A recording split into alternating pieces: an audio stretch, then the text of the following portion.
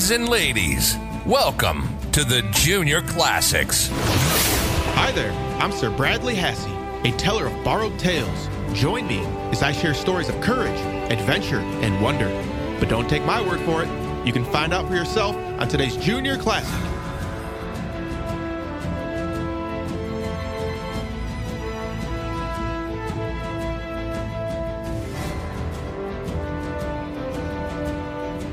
Greetings, Junior Scholars. I am Sir Bradley Hasse, guardian of the written word and your guide through the Junior Classics. Our mission is to preserve the wisdom in the classics and inspire children and families to a love of good reading. We have another tale by Hans Christian Andersen this week called The Constant Tin Soldier. It is also known as the Steadfast Tin Soldier, which I actually think is a little bit more fitting. According to my research, this was the first tale Andersen wrote that was not based on a folktale source. It marked a new independence in his writing and was the highest point of his 19th century nursery world, with its toy dancers, castles, and swans. Before we get into the story, we have lost and found words. We only have one today, and that is a snuff box. A snuff box is a decorative table box that was used to store fine ground tobacco, and they could also be used to store any number of items like jewelry and toys. Today, they are mostly collectibles. Now, on to the show. I want you to imagine we are going back in time to a place where children played with very different toys than you have today. They were either painstakingly handcrafted toys made of wood or metal, or children would make their own toys out of paper, cardboard, or any materials they had on hand. In today's story, handcrafted soldiers made of tin, a ballerina and a boat made of paper, and a great cardboard castle come to life and are the main characters. In particular, a very serious and remarkable tin soldier and a lovely paper ballerina take center stage. Let's enter this world of antique toys and embark on the adventure.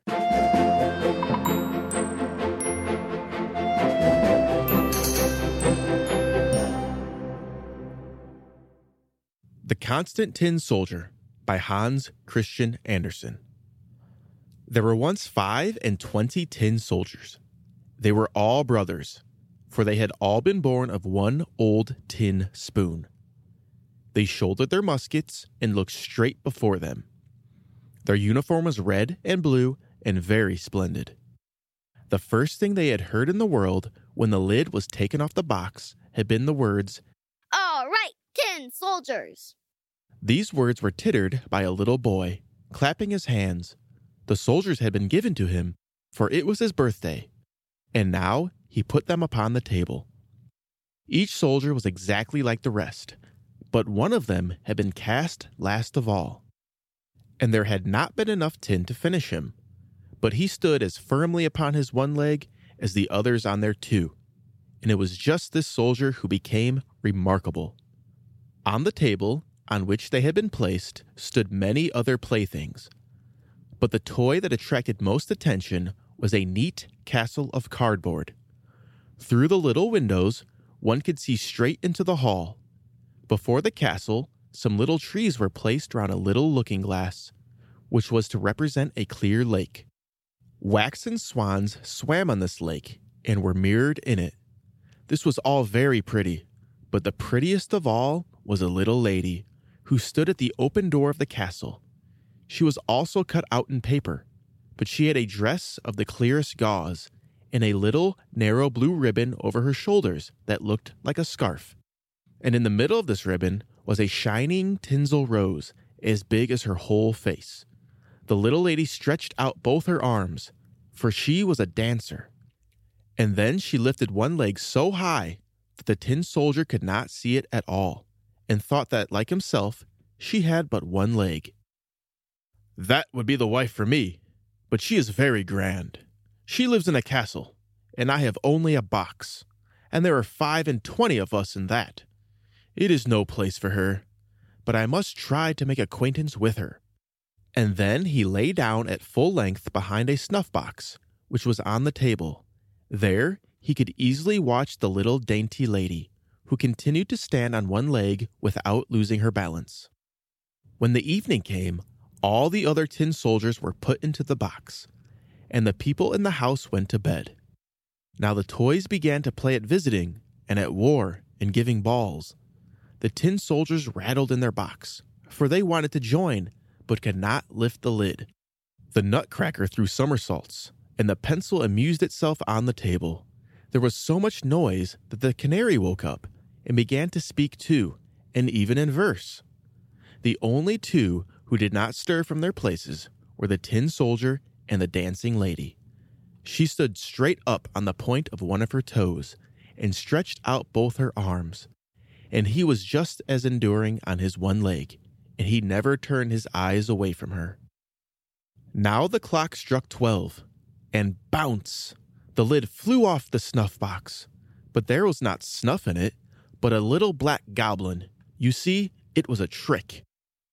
"Tin soldier, don't stare at things that don't concern you," said the goblin. But the tin soldier pretended not to hear him. "Just you wait till tomorrow." But when the morning came, and the children got up, the tin soldier was placed in the window, and whether it was the goblin or the draft that did it, all at once the window flew open, and the soldier fell head over heels out of the third story. That was a terrible passage. He put his leg straight up and struck with his helmet downward and his bayonet between the paving stones. The servant maid and the little boy came down directly to look for him. But though they almost trod upon him, they could not see him. If the soldier had cried out, "Here I am," they would have found him, but he did not think it fitting to call out loudly, because he was in uniform. Now it began to rain. The drops soon fell thicker, and at last it came down in a complete stream. When the rain was past, 2 street boys came by. "Just look, there lies a tin soldier. He must come out and ride in the boat." And they made a boat out of a newspaper and put the tin soldier in the middle of it. And so he sailed down the gutter, and the 2 boys ran beside him and clapped their hands. Goodness preserve us, how the waves rose in that gutter and how fast the stream ran. But then it had been a heavy rain. The paper boat rocked up and down and sometimes turned round so rapidly that the tin soldier trembled. But he remained firm and never changed countenance, and looked straight before him and shouldered his musket. All at once the boat went into a long drain, and it became as dark as if he had been in his box. "Where am I going now?" he thought. Yes, that's the goblin's fault. Ah, if the little lady only sat here with me in the boat, it might be twice as dark, for what should I care? Suddenly, there came a great water rat which lived under the drain. "Have you a passport? Give me your passport." But the tin soldier kept silence and only held his musket tighter than ever. The boat went on, but the rat came after it. Huh! How he gnashed his teeth and called out to the bits of straw and wood. Hold him! He hasn't paid toll. He hasn't showed his passport." But the stream became stronger and stronger. The tin soldier could see the bright daylight where the arch ended, but he heard a roaring noise, which might well frighten a bolder man. Only think, just where that tunnel ended, the drain ran into a great canal, and for him, that would have been as dangerous as for us to be carried down a great waterfall. Now he was already so near it that he could not stop. The boat was carried out, the poor tin soldier stiffening himself as much as he could, and no one could say that he moved an eyelid. The boat whirled round 3 or 4 times, and was full of water to the very edge. It must sink. The tin soldier stood up to his neck in water, and the boat sank deeper and deeper, and the paper was loosening more and more, and now the water closed over the soldier's head. Then he thought of the pretty little dancer, and how he should never see her again, and it sounded in the soldier's ears. Farewell, farewell, thou warrior brave. Die shalt thou this day. And now the paper parted, and the tin soldier fell out. But at that moment, he was snapped up by a great fish. Oh, how dark it was in that fish's body. It was darker yet than in the drain tunnel, and then it was very narrow too. But the tin soldier remained unmoved, and lay at full length, shouldering his musket. The fish swam to and fro. He made the most wonderful movements, and then became quite still. At last, something flashed through him like lightning. The daylight shone quite clear, and a voice said aloud, The tin soldier. The fish had been caught, carried to market, bought, and taken into the kitchen, where the cook cut him open with a large knife. She seized the soldier round the body with both her hands and carried him into the room, where all were anxious to see the remarkable man who had traveled about in the inside of a fish. But the tin soldier was not at all proud. They placed him on the table, and there, no! What curious things may happen in the world! The tin soldier was in the very room in which he had been before. He saw the same children, and the same toys stood upon the table. And there was the pretty castle with the graceful little dancer. She was still balancing herself on one leg and held the other extended in the air. She was faithful, too. That moved the tin soldier. He was very near weeping in tin tears, but that would not have been proper. He looked at her, but they said nothing to each other. Then one of the little boys took the tin soldier and flung him into the stove. He gave no reason for doing this. It must have been the fault of the goblin in the snuff box. The tin soldier stood there quite illuminated and felt a heat that was terrible. But whether this heat proceeded from the real fire or from love, he did not know. The colors had gone quite off from him, but whether that had happened on the journey or had been caused by grief, no one could say. He looked at the little lady. She looked at him, and he felt that he was melting, but he stood firm, shouldering his musket. Then suddenly the door flew open, and the draught of air caught the dancer, and she flew like a sylph just into the stove to the tin soldier, and flashed up in a flame, and then was gone. Then the tin soldier melted down into a lump, and when the servant maid took the ashes out the next day, she found him in the shape of a little tin heart. But of the dancer, nothing remained but the tinsel rose, and that was burned as black as coal. The end.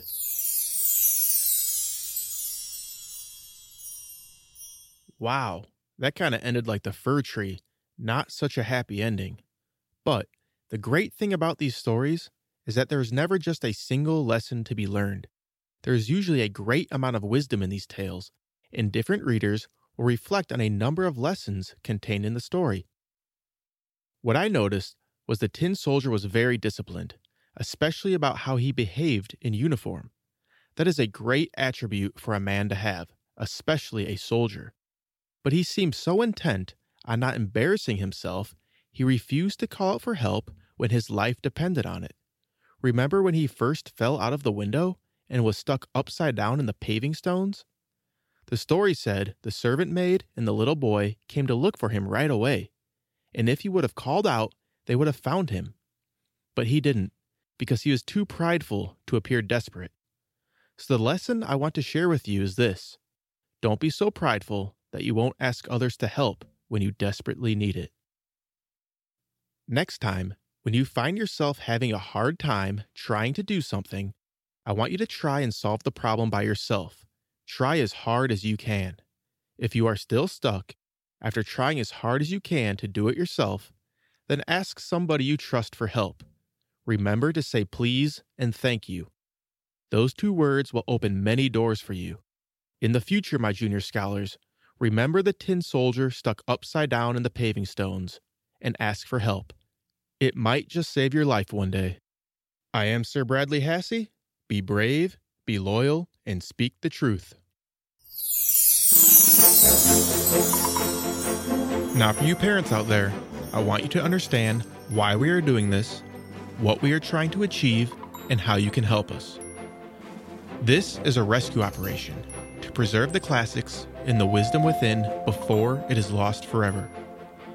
Our goal is to inspire children with a love of good reading by safeguarding and breathing new life into the greatest stories in history, and empower you, the parents, with a resource you can trust to enrich your child's mind and spirit.